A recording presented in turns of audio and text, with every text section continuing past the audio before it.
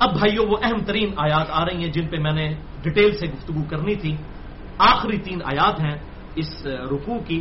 سورۃ النحل کی آیت نمبر 48 سے لے کر 50 تک. اولم یروا الی ما خلق اللہ من شیء، کیا انہوں نے نہیں دیکھا کہ اللہ تعالیٰ نے جتنی چیزیں تخلیق فرمائی ہیں اس کی جو مخلوقات ہیں ہر شے ان میں سے، یتفیأ ظلالہ، ان چیزوں کے جو سائے ہیں وہ لوٹتے ہیں، آتے اور جاتے رہتے ہیں، عن الیمین والشمائل، دائیں اور بائیں. یعنی صبح کے وقت جب سورج نکلتا ہے مشرق کی طرف سے تو ہمارا سایہ جو ہے وہ مغرب کی طرف گرتا ہے، اور جب شام کو وہ غروب ہونے لگتا ہے سورج مغرب میں تو ہمارا سایہ جو ہے وہ مشرق کی طرف زمین کے اوپر گرا ہوتا ہے. اور اس کو اللہ تعالیٰ نے تمثیلاً بیان فرمایا ہے کہ یہ گویا ایسا ہے سجدا للہ، یہ ہر شے کے سائے اللہ کو سجدہ کرتے ہیں. وہم داخرون، اور وہ اظہار عاجزی کر رہے ہوتے ہیں. یعنی اے باغی انسان، تو اللہ کے سامنے سجدہ کرے یا نہ کرے، اللہ نے بائی ڈیفالٹ سجدہ رکھ دیا ہے. جب سورج نکلتا ہے صبح تو کتنا لمبا انسان کا سایہ ہوتا ہے مغرب کی طرف، پھر آہستہ آہستہ وہ کم ہونا شروع ہوتا ہے، اور بالکل جب سینٹر میں سورج آ جاتا ہے تو گرمیوں کے اندر تقریباً 0 ہو جاتا ہے، اور پھر بڑھنا شروع ہوتا ہے، بالکل لیٹ جاتا ہے، پورے انسان سے 3-4 گنا بڑا سایہ ہو جاتا ہے. اور صبح بالکل ارلی ان دا مارننگ تو 15-20 گنا بڑا سایہ ہوتا ہے. تو اللہ تعالیٰ فرماتا ہے تمہارے سجدوں کو ہم نے اظہار عاجزی کا ذریعہ بنا دیا، تم سجدہ کرو نہ کرو تمہارے سائے خود سجدہ کر رہے ہیں. یہ سایوں کے سجدے تمہارے عاجزی کا اظہار کر رہے ہیں. وَلِلَّهِ يَسْجُدُ مَا فِي السَّمَاوَاتِ وَمَا فِي الْأَرْضِ، اور ہر شے اللہ کو سجدہ کرتی ہے، ہر وہ شے جو آسمانوں کے اندر ہے جو زمین کے اندر موجود ہے، ہر شے اللہ کو سجدہ کرتی ہے، لیکن سوائے اس کے کہ جسے اللہ نے اختیار دیا ہے. انسان اور جن ان کو اختیار دیا ہے وہ بغاوت کرتے ہیں، اگر ان کو بھی زبردستی کروانی ہوتی تو کرتے. وَمَا فِي الْأَرْضِ مِن دَابَّةٍ، اور جو زمین کے اوپر جتنے بھی جاندار آباد ہیں، جتنے بھی چوپائے ہیں، جتنے بھی جانور ہیں، سب کے سب اللہ کو سجدہ کرتے ہیں. والملائکۃ، اور فرشتے بھی.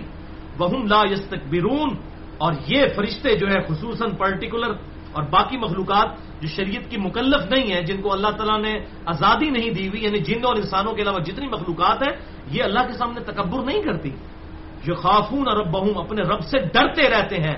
من فوقہم، جو کہ ان پر چھایا ہوا ہے، ان پر بالادست ہے جو رب، اس سے ہر وقت ڈرتے رہتے ہیں. وَيَفْعَلُونَ مَا يُؤْمَرُونَ، اور وہی کام کرتے ہیں جن کا ان کو حکم دیا جاتا ہے. یہ آیات سجدہ ہیں، بعد میں سجدہ کر لیجئے گا، سنت ہے. انہی آیات کے کانٹیکسٹ میں میں نے ڈیٹیل سے انشاءاللہ گفتگو کرنی ہے 2 پرٹیکولر ٹاپکس کے اوپر. نمبر 1، آپ صلی اللہ علیہ وسلم کے مبارک سائے کے حوالے سے، کیونکہ اس آیت کے اندر سورہ النحل کی آیت نمبر 48 کے اندر یہ بات آئی کہ جتنی بھی مخلوقات ہیں اللہ تعالیٰ کی وہ اللہ کو سجدہ کرتی ہیں، ان کے سائے سجدہ کرتے ہیں. بائی ڈیفالٹ ہر انسان کا سایہ اللہ تعالیٰ کو سجدہ کرتا ہے، چاہے وہ اللہ کا نافرمان ہو، کافر ہو، یا مؤمن ہو، مسلم ہو، یا مشرک ہو، کوئی بھی ہو. اسی کانٹیکسٹ میں انشاءاللہ آپ صلی اللہ علیہ وسلم کے سایہ مبارک کے حوالے سے گفتگو کریں گے. اور دوسرا ٹاپک ڈسکس کریں گے انشاءاللہ آیت سجدہ کے اوپر. جو آیت سجدہ کے اوپر ہم سجدہ کرتے ہیں تلاوت کے اوپر، تو بھائیو سورۃ النحل کی آیت نمبر 48، 49 اور 50 سے ہمیں یہ بات پتہ چلی کہ اللہ تعالیٰ کو ہر شے سجدہ کر رہی ہے اس کے سایوں کی فارم میں، چاہے وہ خود سجدہ کرے نہ کرے. جتنی بھی مٹیریل چیزیں ہیں ان کے سائے خود بخود اللہ کو بائی ڈیفالٹ سجدہ کر رہے ہیں. جب صبح کے وقت سورج نکلتا ہے تو اتنی لمبا سایہ ہوتا ہے گویا کہ وہ مغرب کی طرف اللہ تعالیٰ کو سجدہ کر رہے ہیں، اور جب شام کو غروب ہونے لگتا ہے تو گویا مشرق کی طرف وہ اللہ تعالیٰ کو اس کا سایہ سجدہ کر رہا ہوتا ہے. یہ سائے لوٹتے رہتے ہیں. تو یہ فزیکل فینومینا آف نیچر ہے اللہ تعالیٰ کی طرف سے، اور اسی لیے اللہ کو اوبے کر رہا ہے. جہاں پر انسان اور جنوں کو اللہ نے اختیار دیا ہے وہ نماز پڑھے نہ پڑھے، اللہ کو سجدہ کرے نہ کرے، اللہ کو کوئی فرق نہیں پڑتا، لیکن وہ ان کی اپنی مرضی ہے. لیکن پھر بھی اللہ تعالیٰ نے جتنی مٹیریل چیزیں ہیں ان کو بائی ڈیفالٹ اپنے سامنے عاجزی کے طور پر جھکا لیا کہ ان کے سائے اللہ تعالیٰ کو سجدہ کرتے ہیں. تو یہ فزیکل فینومینا آف نیچر ہے، اور اپنی اصل کے اندر ہے کہ مٹیریل چیزیں جتنی بھی ہیں ان کے سائے ایگزسٹ کرتے ہیں الا یہ کہ یہ بات نص قطعی سے ثابت ہو جائے کہ کسی چیز کا سایہ نہیں ہے. استثناء جب ثابت ہو جائے گا پھر ہم فزیکل فینومینا آف نیچر کو سائڈ پہ کر دیں گے. ہم کہیں گے فزیکل فینومینا آف نیچر قانون قدرت تو یہ ہے لیکن اس معاملے میں یہ استثناء ہے, ایکسیپشن ہے. اور یہ ایکسیپشن جو بندہ کلیم کرے گا ہمیشہ اس دعویٰ کرنے والے کے اوپر دلیل ہوگی. اس کو آپ مثال سے سمجھ لیجئے. میں نے 3 مثالیں اس کے لیے رکھی ہیں سمجھانے کے لیے تاکہ یہ پورا مقدمہ آپ صلی اللہ علیہ وسلم کے مبارک سائے کے حوالے سے جو ایگزیجریشن پائی جاتی ہے اس پہ سمجھ آ جائے. مثال کے طور پر میرا پہلا دعویٰ یہ ہے کہ ہمارے محبوب امام کائنات سید الاولین والآخرین شفیع المذنبین رحمت للعالمین سیدنا و مولانا امام اعظم محمد رسول اللہ صلی اللہ علیہ وآلہ وسلم اپنی ان 2 آنکھوں کے ساتھ اپنی پیٹھ کے پیچھے بھی دیکھ لیتے تھے. اگرچہ آپ کے یہاں پر کوئی آنکھ نہیں تھی لیکن آپ صلی اللہ علیہ وسلم کو ان 2 آنکھوں کے ساتھ 360 ڈگری کا ویژن نظر آتا تھا. یہ میرا دعویٰ ہے تو اس کی دلیل بھی مجھ پر ہی ہوگی. اب مثال کے طور پر کوئی شخص یہ کہتا ہے کہ جی آپ نے اتنا بڑا دعویٰ کیا ہے فزیکل فینومینا آف نیچر قانون قدرت تو یہ ہے کہ 180 ڈگری تک ہی مشکل نظر آتا ہے. یہ پیچھے سے 360 ڈگری ویژن تو 2 آنکھوں سے نظر ہی نہیں آ سکتا. تو اب میں اپنے دعوے کے جواب میں اسے یہ کہوں کہ نہیں تم یہ ثابت کرو کہ آپ صلی اللہ علیہ وسلم پیٹھ کے پیچھے نہیں دیکھ سکتے تھے, تو یہ بالکل میں بےہودہ بات کروں گا اور غیر علمی بات کروں گا کیونکہ دعویٰ تو میں نے کیا ہے روٹین سے ہٹ کے, دلیل مجھے دینی ہوگی. اس کی بات 100% ٹھیک ہے کہ یہ پاسبل ہی نہیں ہے کہ 180 ڈگری سے پیچھے ویژن نظر آئے. یہ فزیکل فینومینا آف نیچر ہے. اور جب آپ اس میں ایکسیپشن ڈیمانڈ کر رہے ہیں تو پھر دعویٰ کرنے والے کے اوپر دلیل ہوگی. اور ڈاکٹر طاہر القادری صاحب تک بھی یہ بات پہنچے جو لوگوں کو دھوکہ دیتے ہیں اس قسم کی باتیں کر کے کہ جی یہ ثابت کرو کہ حضور نور نہیں ہے. اور پھر لوگ مجھے بھی ای میلز کر رہے ہوتے ہیں بیچارے پریشان ہوتے ہیں. خدا کے لیے جس کا دعویٰ ہوتا ہے دلیل اس نے پیش کرنی ہوتی ہے, دلیل اس کے اوپر ہوتی ہے. نور نہیں ہے یہ تو قیامت تک نہیں ہم ثابت کر سکتے. یہ ہم سے دلیل کیوں مانگ رہے ہیں؟ جب سورہ بنی اسرائیل کی آیت نمبر 95 میں آیا کہ زمین پر فرشتے آباد ہوتے تو ہم نورانی مخلوق فرشتوں میں پیغمبر بنا کر بھیجتے. انسان آباد ہے تو انسانوں میں آئیں گے. پھر آپ صلی اللہ علیہ وسلم کے حوالے سے کلیئر کٹ آ گیا سورہ بنی اسرائیل کے اندر یہ 95 نمبر آیت میں, اور سورۃ الکہف میں بھی آیا قل انما انا بشر مثلکم. اے محبوب صلی اللہ علیہ وسلم آپ فرما دیجئے کہ انسان ہونے میں میں بھی ایز اے اسپیشیز تمہاری طرح کا انسان ہوں. مرتبے کی بات نہیں ہو رہی ہے. مرتبے میں کسی انسان کو بھی ان کے ساتھ کوئی نسبت نہیں ہو سکتی. انسانیت کو ناز ہے ان پر. یہ تو بالکل معاملہ ہی کچھ اور ہے. تو میں نے جب دعویٰ کیا ہے روٹین سے ہٹ کے کہ آپ صلی اللہ علیہ وسلم کو پیٹھ کے پیچھے دکھائی دیتا تھا, آپ کوئی مجھ سے کہتا ہے کہ جی یہ تو ہو ہی نہیں سکتا, تو دلیل میں نہیں دینی ہوگی, اس بیچارے نے نہیں دینی ہوگی. اس پہ تو ظلم ہے دلیل مانگنا. تو ہاں ہم دلیل دیتے ہیں. صحیح بخاری اور مسلم کی متفق علیہ حدیث ہے.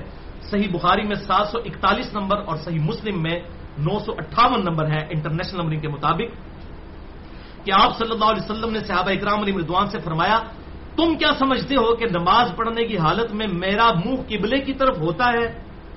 اللہ کی قسم تمہارا خشوع اور تمہارا رکوع مجھ پر پوشیدہ نہیں ہوتا. اللہ کی قسم میں اپنی پیٹھ کے پیچھے بھی تمہیں دیکھ رہا ہوتا ہوں. اپنے رکوع اور سجدے پوری طرح ادا کیا کرو.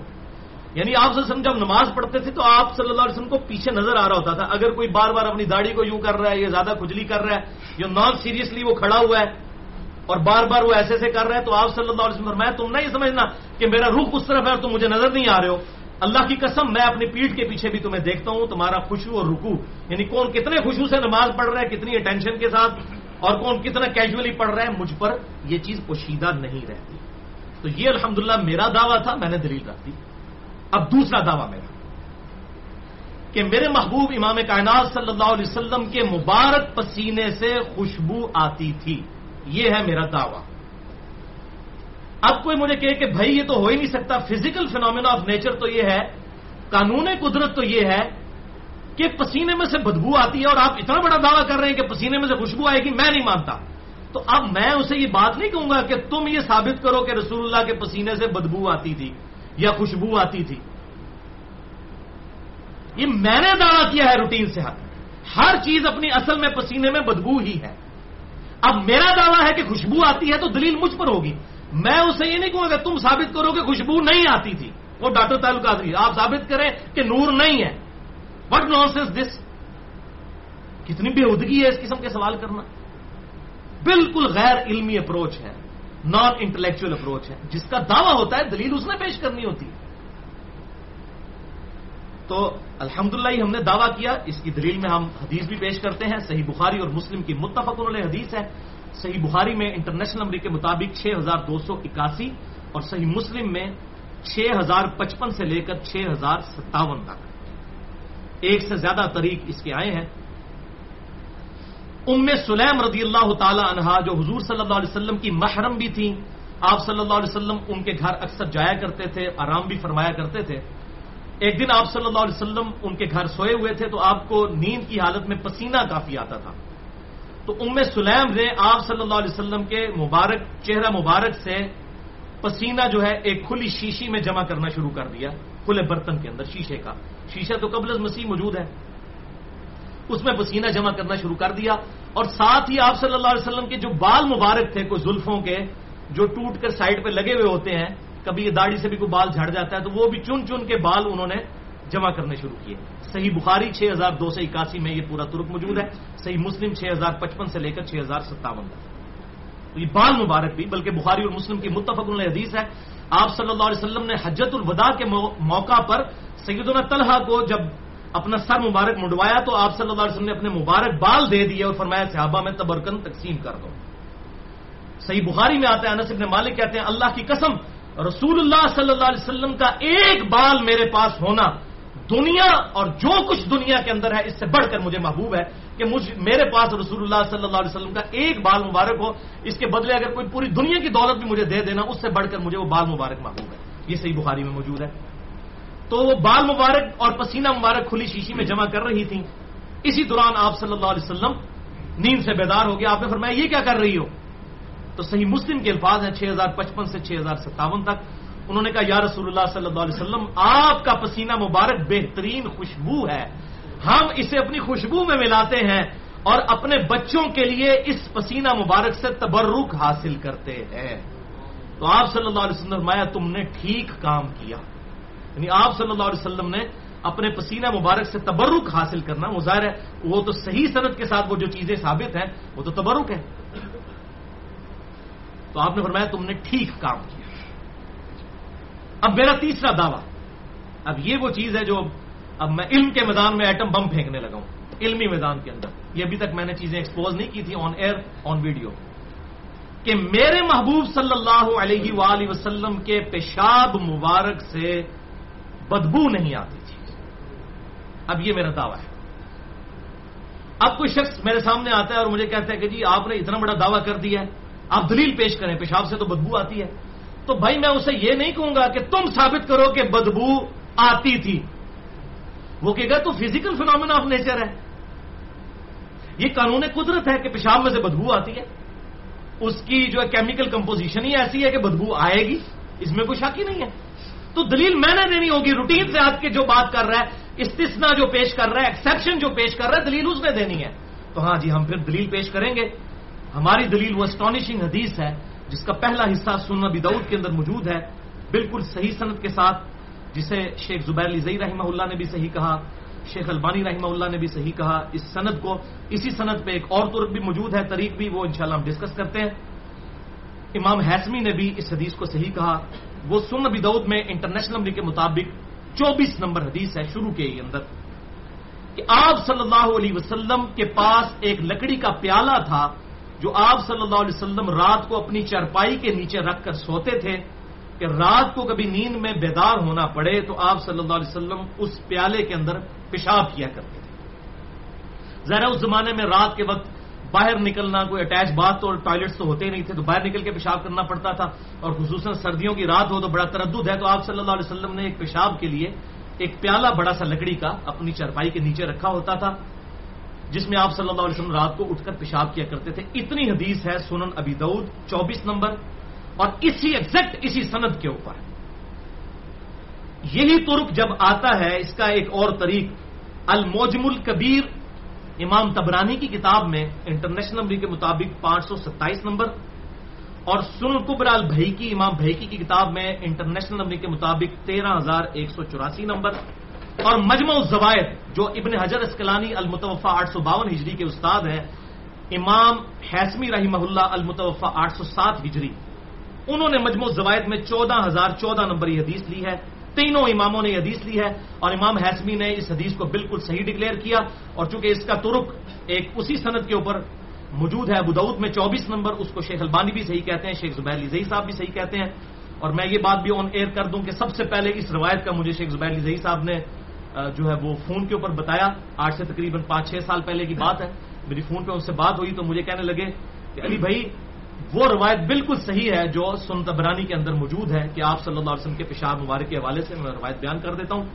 اور الحمدللہ یہ بالکل ڈنکے کی چوٹ پہ جس نے چیک کرنا ہے وہ ترک جا کے 24 نمبر سنن ابی داؤد کا چیک کر لے، اس کی سند میچ کر لے دوسرے کے ساتھ. وہی سارے راوی موجود ہیں، 2 راوی اس میں ایڈ ہوئے ہیں اور دونوں راوی ثقہ ہیں. ایک احمد بن حنبل کا بیٹا عبداللہ ہے اور دوسرا یحییٰ ابن معین ہے جو احمد بن حنبل اور امام بخاری کے استاد ہیں. اور امام احمد بن حنبل کہتے تھے آنکھیں بند کر کے وہ روایت لے لو اس راوی سے جس کو یحییٰ بن معین صحیح کہتے ہیں. جیسے حدیث میں امام بخاری ہیں، اس طرح اسماء و رجال کی فیلڈ میں یحییٰ ابن معین، تو وہ 2 بندے اس میں ایڈ ہوئے، باقی پوری سند وہی ہے الحمدللہ. یہی روایت آتی ہے کہ آپ صلی اللہ علیہ وسلم کی مبارک چارپائی کے نیچے ایک لکڑی کا پیالہ ہوا کرتا تھا جس میں آپ صلی اللہ علیہ وسلم رات کو اٹھ کر پیشاب فرمایا کرتے تھے. اور آگے روایت چلتی ہے کہ ام المؤمنین سیدہ ام سلمہ رضی اللہ تعالی عنہا نے شام سے ایک کوئی کنیز منگوائی جس کا نام ایک ترک میں آتا ہے برہ اور ایک میں آتا ہے برکہ. تو وہ لونڈی جو ہے وہ بالکل نیو کمر تھی آپ صلی اللہ علیہ وسلم کی کنیز وہاں پر کام کرنے کے لیے گھر میں. اس کو اس بات کا نہیں پتا تھا کہ آپ صلی اللہ علیہ وسلم اس پیالے میں پیشاب کرتے ہیں.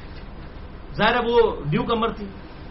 تو ایک رات آپ صلی اللہ علیہ وسلم جب اٹھے تو آپ صلی اللہ علیہ وسلم کی چارپائی کے نیچے وہ پیالہ موجود ہی نہیں تھا. تو آپ صلی اللہ علیہ وسلم نے پھر سیدہ ام سلمہ کو آواز دی کہ بھائی وہ میرا پیالہ کہاں گیا؟ تو وہ کنیز کہنے لگی کہ اے اللہ کے محبوب صلی اللہ علیہ وسلم میں نے تو اس پانی کو پی لیا جو اس پیالے کے اندر موجود تھا. بھائیو اگر پیشاب کے اندر بدبو ہو تو بڑی دور سے آتی ہے، پھر ایک بندہ منہ کو لگا رہا ہو اور بدبو بھی آ رہی ہو تو پی جائے، بدبو ہے ہی نہیں. آپ صلی اللہ علیہ وسلم انسان ضرور تھے لیکن ہماری طرح کے نہیں تھے بھائیو.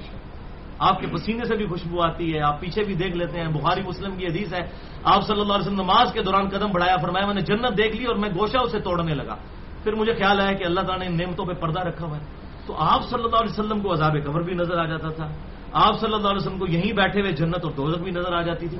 آپ کی تو معاملات ہی بالکل، آپ بشر ضرور ہیں لیکن ہماری طرح کے نہیں ہیں مرتبے کے اعتبار سے، کسی بشر کو ان سے کوئی نسبت ہی نہیں ہے.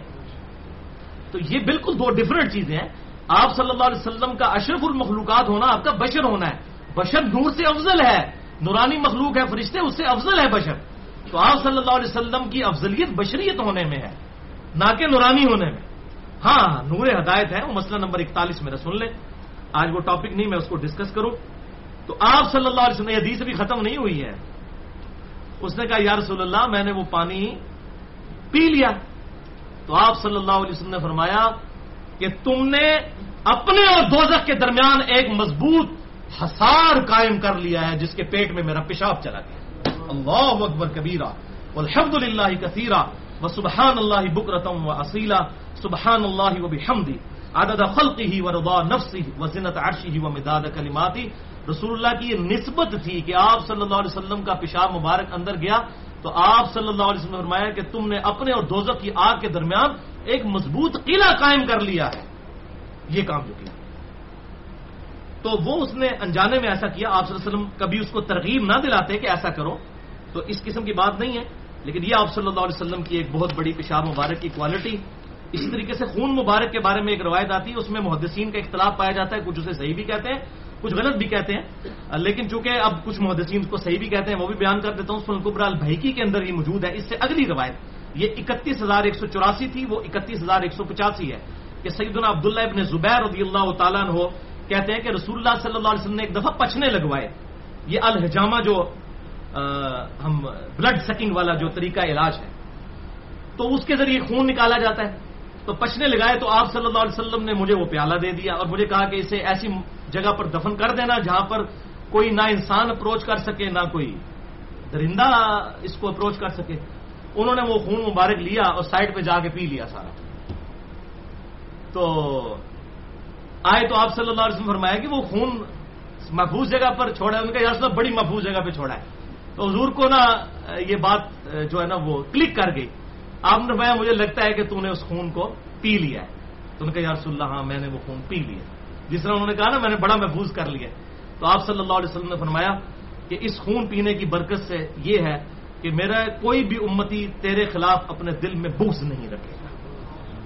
تو الحمدللہ عبداللہ ابن زبیر رضی اللہ تعالیٰ عنہ کے بارے میں ہم بڑی محبت کا رویہ رکھتے ہیں اور ان سے بڑی محبت کرتے ہیں. وہ پوری زندگی بنو امیہ کے مخالف رہے اور یہ بھی بالکل صحیح سند کے ساتھ ثابت ہے. مصنف ابن ابی شیبہ میں انٹرنیشنل نمبر کے مطابق 3950 نمبر حدیث ہے کہ عبداللہ ابن زبیر رضی اللہ تعالیٰ عنہ ہاتھ کھول کر نماز پڑھا کرتے تھے اور ان کو نماز سکھائی ہے سیدنا ابوبکر صدیق نے جو ان کے نانا ہے.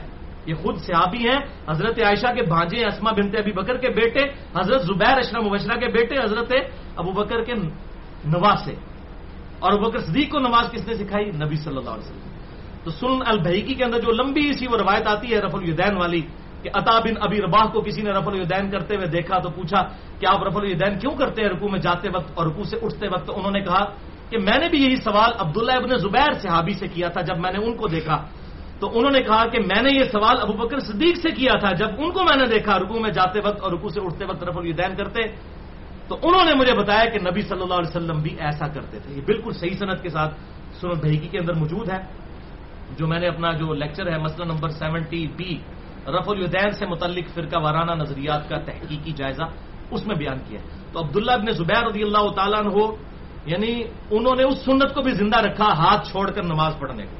تو جب کوئی صحابی سے عمل ثابت ہو جائے اور کوئی صحابی اسے بدعت نہ کہے غلط نہ کہے تو وہ بھی سنت کی کیٹیگری میں فال کرتا ہے. موقوفاً وہ بھی سنت ہے.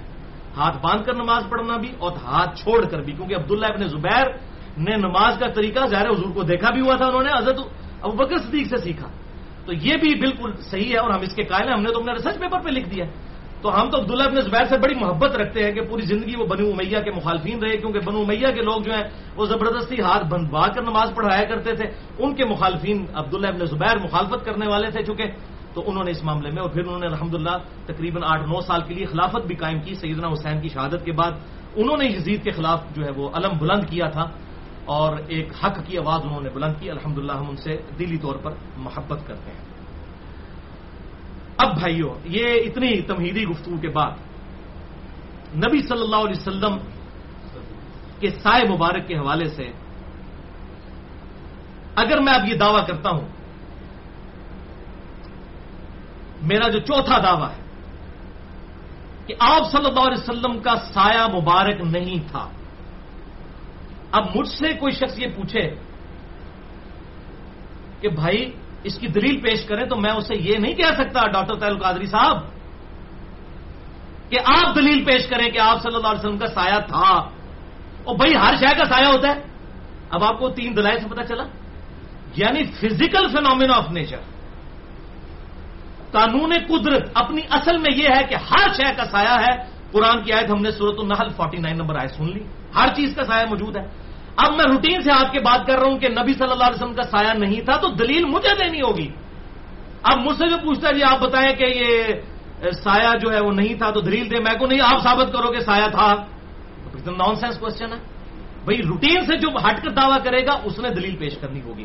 تو الحمدللہ یہ جو میں نے چوتھا دعویٰ کیا ہے یہ 100% باطل اور جھوٹا دعویٰ ہے. قرآن حکیم سورۃ النحل کی آیت نمبر 49 کے بھی اگینسٹ ہے. اور اس حوالے سے میرا چیلنج ہے اس ویڈیو کی وساطت سے ڈاکٹر طاہر القادری سمیت تمام بڑے بڑے سو کالڈ لوگوں کو جو اپنے آپ کو بڑا دعوے دار سمجھتے ہیں اس حوالے سے کہ دنیا کی کسی حدیث کی کتاب میں کوئی ایک روایت بتا دیں. ہم صحیح اور ضعیف کی بات بھی نہیں ابھی کر رہے. مین سٹریم کی اہل سنت کی کسی کتاب میں کوئی ضعیف سند کے ساتھ بھی روایت پیش کریں مین سٹریم کی کتابوں میں سے کہ آپ صلی اللہ علیہ وسلم کا مبارک سایہ نہیں تھا. علامات نبوت پہ پورے چیپٹر موجود ہیں. بخاری میں پورا چیپٹر ہے علامات نبوت کے اوپر, آپ صلی اللہ علیہ وسلم کی نبوت کے دلائل. مسلم میں موجود ہے, ابو داؤد, ترمذی, نسائی, ابن ماجہ, دنیا کی ہر حدیث کی کتاب میں رسول اللہ صلی اللہ علیہ وسلم کے نبی ہونے پر جو دلائل جمع کیے گئے ہیں ان میں سارے آپ صلی اللہ علیہ وسلم کے معجزات موجود ہیں. اور آپ کو یہ کمپائلڈ فارم میں اگر چاہیے تو میری وہ جو ورڈنگ تھی مشکات المصابی کے بارے میں کہ مشکات المصابی از دا انسائکلوپیڈیا آف حدیث، جس میں نے پورا لیکچر ریکارڈ کروایا ہے، مسئلہ نمبر 111 مشکات کا مکمل تعارف. تو مشکات کے اندر بخاری اور مسلم، ابو داؤد، ترمذی، نسائی، ابن ماجہ تقریباً 13 کتابوں سے آپ صلی اللہ علیہ وسلم کے سارے بڑے بڑے معجزات اور علامات نبوت ایک جگہ کمپائلڈ فارم میں موجود ہیں. علامات نبوت والا چیپٹر ہے انٹرنیشنل نمبر کے مطابق مشکات میں 5852 سے لے کر 5861 تک 10 احادیث، اور معجزات والا چیپٹر ہے 5868 سے لے کر 5943 تک 76 احادیث بخاری، مسلم، ابو داؤد، ترمذی، نسائی، ابن ماجہ سے. یہ تقریباً 86 کے قریب احادیث بن رہی ہیں جو ساری دنیا کی کتابوں سے انہوں نے کمپائل کی ہیں. تو اگر یہ چیزیں موجود ہیں، مشکات کی تیسری جلد میں یہ دونوں چیپٹر موجود ہیں. کوئی نہیں لے کر ہے کہ آپ صلی اللہ علیہ وسلم کا مبارک سایہ نہیں تھا، کسی نے یہ دعویٰ ہی نہیں کیا. اور بھائیو یہ تو اتنا بڑا معجزہ ہوتا کہ یہ سینکڑوں صحابہ رپورٹ کرتے، کیونکہ باقی معجزات تو آپ کے کبھی کبھی نظر آئے نا. بخاری مسلم میں آتا ہے کہ جہاد کے موقع پر انگلیوں سے پانی کے چشمے جاری ہوئے، روزانہ تو نہیں ہوتے تھے.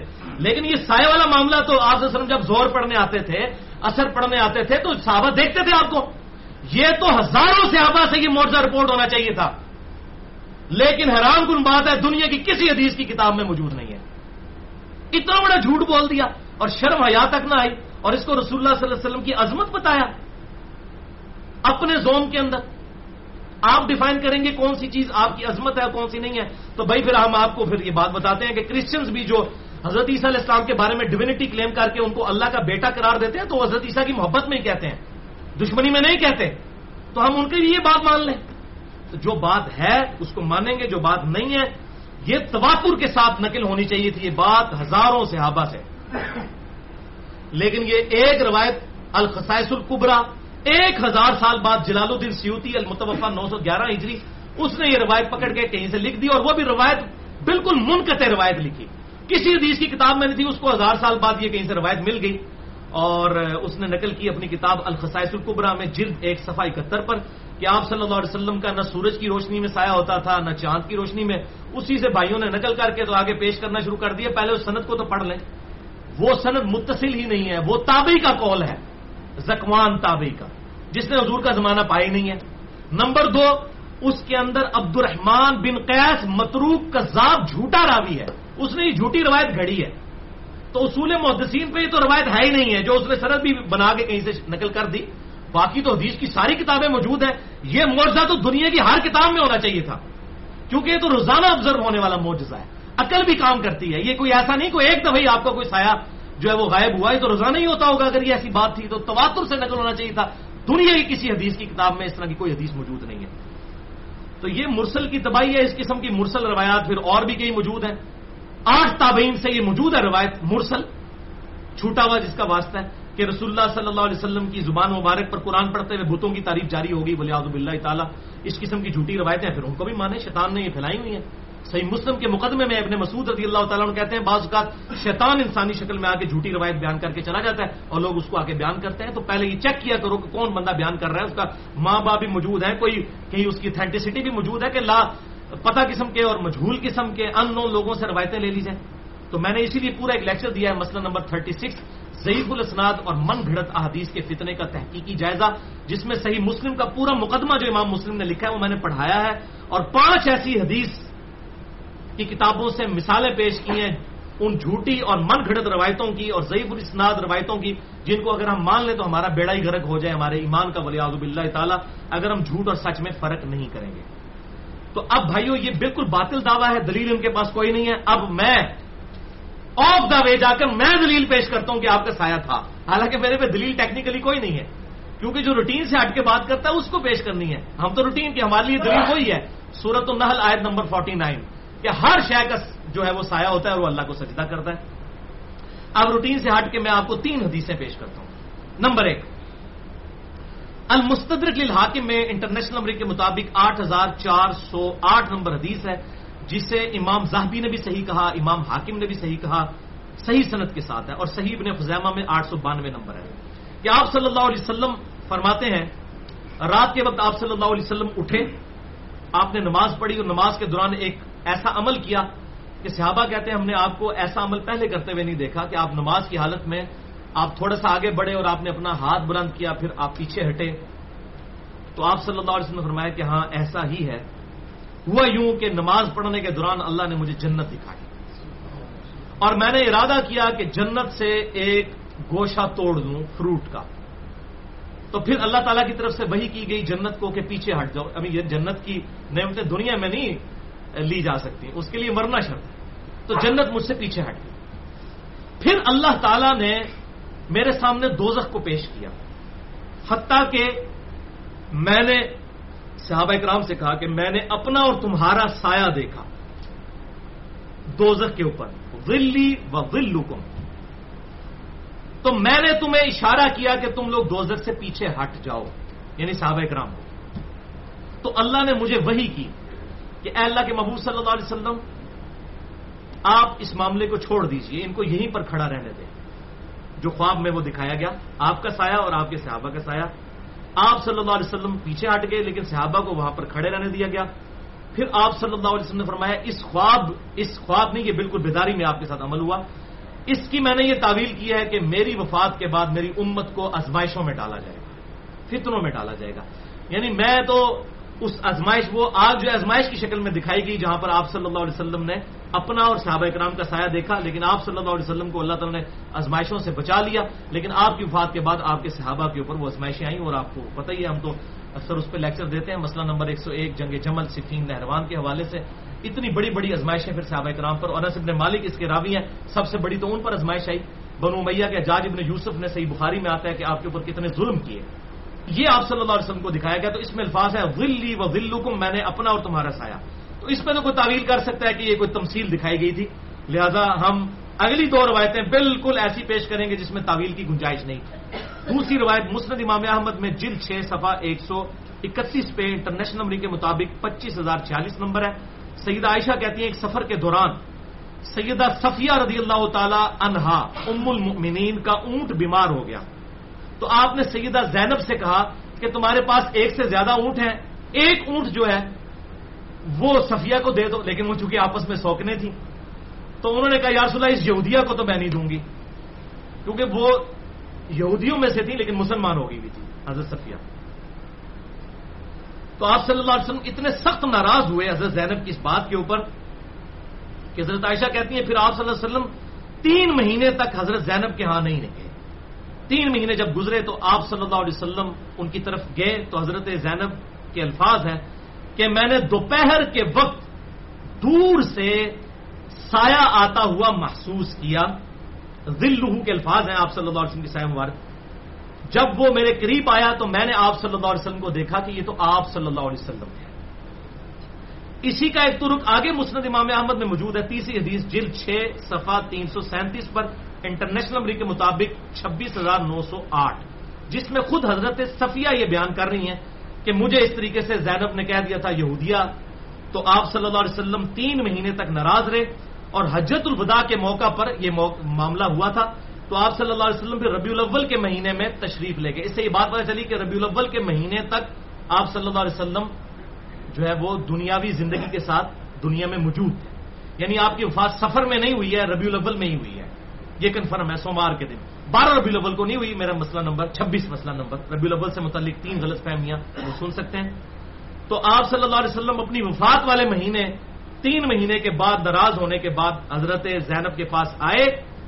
تو حضرت زینب کے الفاظ دیکھیں, میں نے دور سے کسی مرد کا سایہ آتے ہوئے محسوس کیا, مرد کا. اور وہ کہتی ہیں کہ جب وہ میں نے سوچا کہ اس وقت میرے خیمے میں کون سا مرد آ رہا ہے, کیونکہ وہ یہ گمان کر رہی تھی 3 مہینے سے حضور ناراض تھے تو حضور صلی اللہ علیہ وسلم تو نہیں ہو سکتے. تو انہوں نے کہا یہ کوئی اجنبی مرد میرے خیمے کی طرف آ رہا ہے. دور سے انہوں نے دیکھا. اگر وہ آپ وسلم کا فزیکلی سایہ نہ ہوتا جن کا یہ کہنا ہے تو کہتی ہاں جی سایہ چونکہ کوئی نہیں ہے لہذا حضور صلی اللہ علیہ وسلم ہی آ رہے ہیں. تو کہتی ہیں میں نے کہا یہ مرد کون آ رہا ہے میرے خیمے کی طرف, جبکہ رسول اللہ میرا مرد تو مجھ سے ناراض ہے. بالکل کلیئر کٹ. تو کہتی جب وہ قریب آئے تو میری خوشی کی انتہا نہ رہی کہ رسول اللہ صلی اللہ علیہ وسلم تھے. اور آپ صلی اللہ علیہ وسلم میرے پاس آئے اور میں نے کہا یا رسول اللہ صلی اللہ علیہ وسلم میری تو خوشی کی انتہا نہیں رہی ہے. آپ مجھے بتائیں میں کیا اللہ تعالیٰ کی بارگاہ میں نظر کروں کہ آپ مجھ سے راضی ہو گئے ہیں. پھر آپ صلی اللہ علیہ وسلم میری چارپائی کے پاس آئے. آپ صلی اللہ علیہ وسلم نے آ کے مجھ پر ہاتھ رکھا, یعنی شفقت کے ساتھ حضرت زینب کو آپ صلی اللہ علیہ وسلم نے معاف کر دیا. اس میں الفاظ ہیں, میں نے دور سے کسی مرد کے سائے کو آتے ہوئے محسوس کیا. ظاہر مردوں کے چلنے میں, عورتوں کے ڈیل ڈول میں اور مردوں میں فرق ہے. آپ سے ان کا کوئی پگڑی مبارک ہوگی یا آپ نے چادر لی ہوئی ہوگی تو اس سے انہوں نے اندازہ لگایا کہ یہ مرد ہی آ رہا ہے کوئی. اور ساتھ الفاظ ہے کہ سایہ محسوس کیا, ذلہ کے الفاظ ہیں, سایہ مبارک. تو بالکل کلیئر کٹ ہے. یہ دلائل صرف سمجھانے کے لیے, ادروائز جس کی دلیل اس نے دینی ہے جس نے یہ دعویٰ کیا ہے. ہماری دلیل تو قرآن حکیم سورۃ النحل آیت نمبر 49 موجود ہے. یہ تو تھی بھائی علمی دلیل. اب ایک اور دلیل بھی ہے جس کے بغیر کام نہیں چلتا. تو کون سی دلیل ہے؟ پھکی, جسے ہم پنجابی میں کہتے ہیں. اردو میں ہم اسے کہتے ہیں الزامی جواب, اور فلسفی کی لینگویج میں اسے ہم کیا کہتے ہیں؟ Logical answer. سائنٹسٹ کی لینگویج میں, سائنٹیفک لینگویج میں ہم اسے اینٹی وینم کہتے ہیں. جب کوبرا سانپ کاٹ جائے تو اس کے زہر کا علاج پھر دوائی سے نہیں ہو سکتا, زہر سے ہی ہوتا ہے کوبرا کے. تو یہ اینٹی وینم, پھکی اور الزامی جواب کے طور پر ہم یہ ان سے کہتے ہیں اگر ان کا یہ دعویٰ ہے کہ رسول اللہ صلی اللہ علیہ وسلم کا سایہ مبارک نہیں تھا تو اس وقت دنیا میں آپ صلی اللہ علیہ وسلم کے منہ مبارک, بال مبارک کثرت سے موجود ہیں, اور ایسے بھی موجود ہیں جن کی سند بھی موجود ہے. جیسے ترکی میں, ترکی کے اندر توپ کاپی میوزیم کے اندر آپ صلی اللہ علیہ وسلم کا ایک بال مبارک ہے جو انہوں نے رکھا ہوا ہے, اور باقاعدہ اس کی تصویر بھی دیکھیں, اس کا سایہ بھی نظر آتا ہے بال مبارک کا. یہاں پر بھی علماء کے پاس موجود ہے. بڑے بڑے مشائخ جو ہیں اس کے اوپر چندے بٹور رہے ہیں, ربیع الاول پہ زیارتیں کرواتے ہیں اور پیسے بٹورتے ہیں کہ یہ نبی وسلم کے بال مبارک ہیں.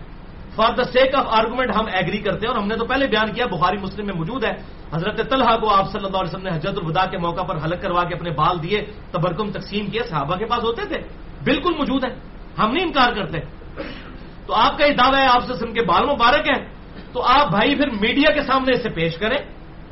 جیو والوں کو بلائیں, ARY والوں کو بلائیں, آج والوں کو بلائیں, ایکسپریس والوں کو بلائیں, یہ بڑے بڑے میڈیا چینلز کو بلائیں, BBC کو, CNN کو بلائیں, پوری دنیا کو مسلمان کریں یہ معجزہ دکھا کے کہ یہ دیکھو آپ ان کے بال مبارک ہیں, اس کو ہم بلب کے نیچے رکھ رہے ہیں, اس کا سایہ نہیں پڑ رہا. یہ ایسی فزیکل چیز ہے جو بہت بڑا معجزہ ہے. تو فوراً کی پھونک نکل جائے گی. ان کو بھی پتہ ہے سایہ ہے. تو اگر یہ آپ سے ان کا بال مبارک ہے تو اس کا سایہ نہیں ہونا چاہیے. اگر خدا نہ خواستہ کوئی یہ کہتا ہے کہ آپ کی وفات کے بعد یا آپ کے جسم سے جب بال ہٹ گیا تو اس کی برکتیں ختم ہو گئی ہیں, تو وہ اپنے ایمان کی فکر کریں, اس کی برکتیں اسی طرح موجود ہیں. اس کی دلیل اب ہم آپ کو دیتے ہیں کہ آپ کی زندگی مبارک میں آپ کے جسم سے اگر بال جڑا ہو تب بھی برکت والا ہے, اگر وہ ٹوٹ جائے تب بھی وہ برکت والا ہے. صحابہ کرام اس سے توسل اور وسیلہ اختیار کیا کرتے تھے. اس کے ثبوت میں صحیح بخاری میں انٹرنیشنل نمبر کے مطابق 5896 نمبر حدیث ہے. ام المؤمنین ام سلمہ رضی اللہ تعالی عنہا کے پاس رسول اللہ صلی اللہ علیہ وسلم کے مبارک بالوں کا ایک گچھا تھا. یہ میں کوئی سٹوری بک نہیں پڑھ رہا, صحیح بخاری 5896, جو انہوں نے ایک چھوٹے سے شیشی میں رکھا ہوا تھا, اور جب کبھی بھی کوئی شخص بیمار ہو جاتا یا اسے نظر لگ جاتی تو وہ اپنا پانی کا برتن ام سلمہ کو بھیجتا, تو وہ مبارک بالوں والی شیشی اس میں ڈبو کے ہلا کر دیا کرتی تھی مریضوں کے شفا کے لیے. بال مبارک جسم سے ہٹ چکے ہیں, تو یہ بدبخت جن کے یہ جھوٹے دعوے ہیں نا, ان سے پوچھے بال مبارک ہٹے ہوئے ہیں, آج بھی ان کا فیض موجود ہے. اگر سایہ مبارک نہیں تھا ان بالوں کا نہیں ہونا چاہیے, یہ ان کی موت ہے. اپنے سارے مرے ہوئے بزرگوں کو بھی اگر بلا سکتے ہیں for the sake of argument بلا لیں, اور جتنے زندہ ہیں ان سب علماء کو جمع کریں, میری اس پھکی کا جواب دیں, یا پھر یہ پھکی لے کے اپنا ہاضمہ درست کریں اور یہ غلط لوگوں کو عقیدہ نہ بتائیں, بال مبارک کا سایہ دکھائیں. اسی طریقے سے یہ تو بال مبارک کی بات ہو رہی ہے. آپ صلی اللہ علیہ وسلم کے وہ جسم کا ٹکڑا تھا, آپ صلی اللہ علیہ وسلم کے جسم پہ جو کرتا آتا تھا جو جسم کا حصہ نہیں تھا, الگ سے تھا, اس کے بارے میں صحیح مسلم میں انٹرنیشنل نمبر کے مطابق 5409 نمبر حدیث ہے. اسما بنت ابی بکر کہتی ہیں حضرت عائشہ جب فوت ہونے لگی ان سے میں نے رسول اللہ کا ایک کرتا لے لیا جو آپ صلی اللہ علیہ وسلم پہنا کرتے تھے. سرخ رنگ کا وہ کرتا تھا, دھاری دار, اور آپ صلی اللہ علیہ وسلم اسے پہنا کرتے تھے, اور ہم اس کرتے کو پانی میں بھگو کر اس کا دھون مریضوں کو شفا کے لیے پلاتے ہیں. تو آپ کے تبرکات کا توسل تو آج تک قائم ہے.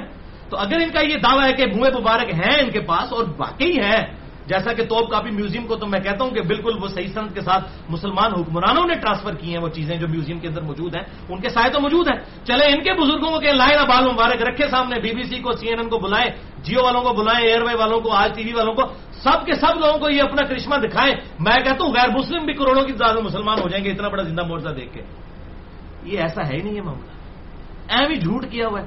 تو یہ تھی پھکی، انشاءاللہ اب ان کا ہاضمہ درست ہو جائے گا. تو ڈاکٹر طاہر القادری صاحب کی اصلاح کے لیے بھی یہ کافی ہے.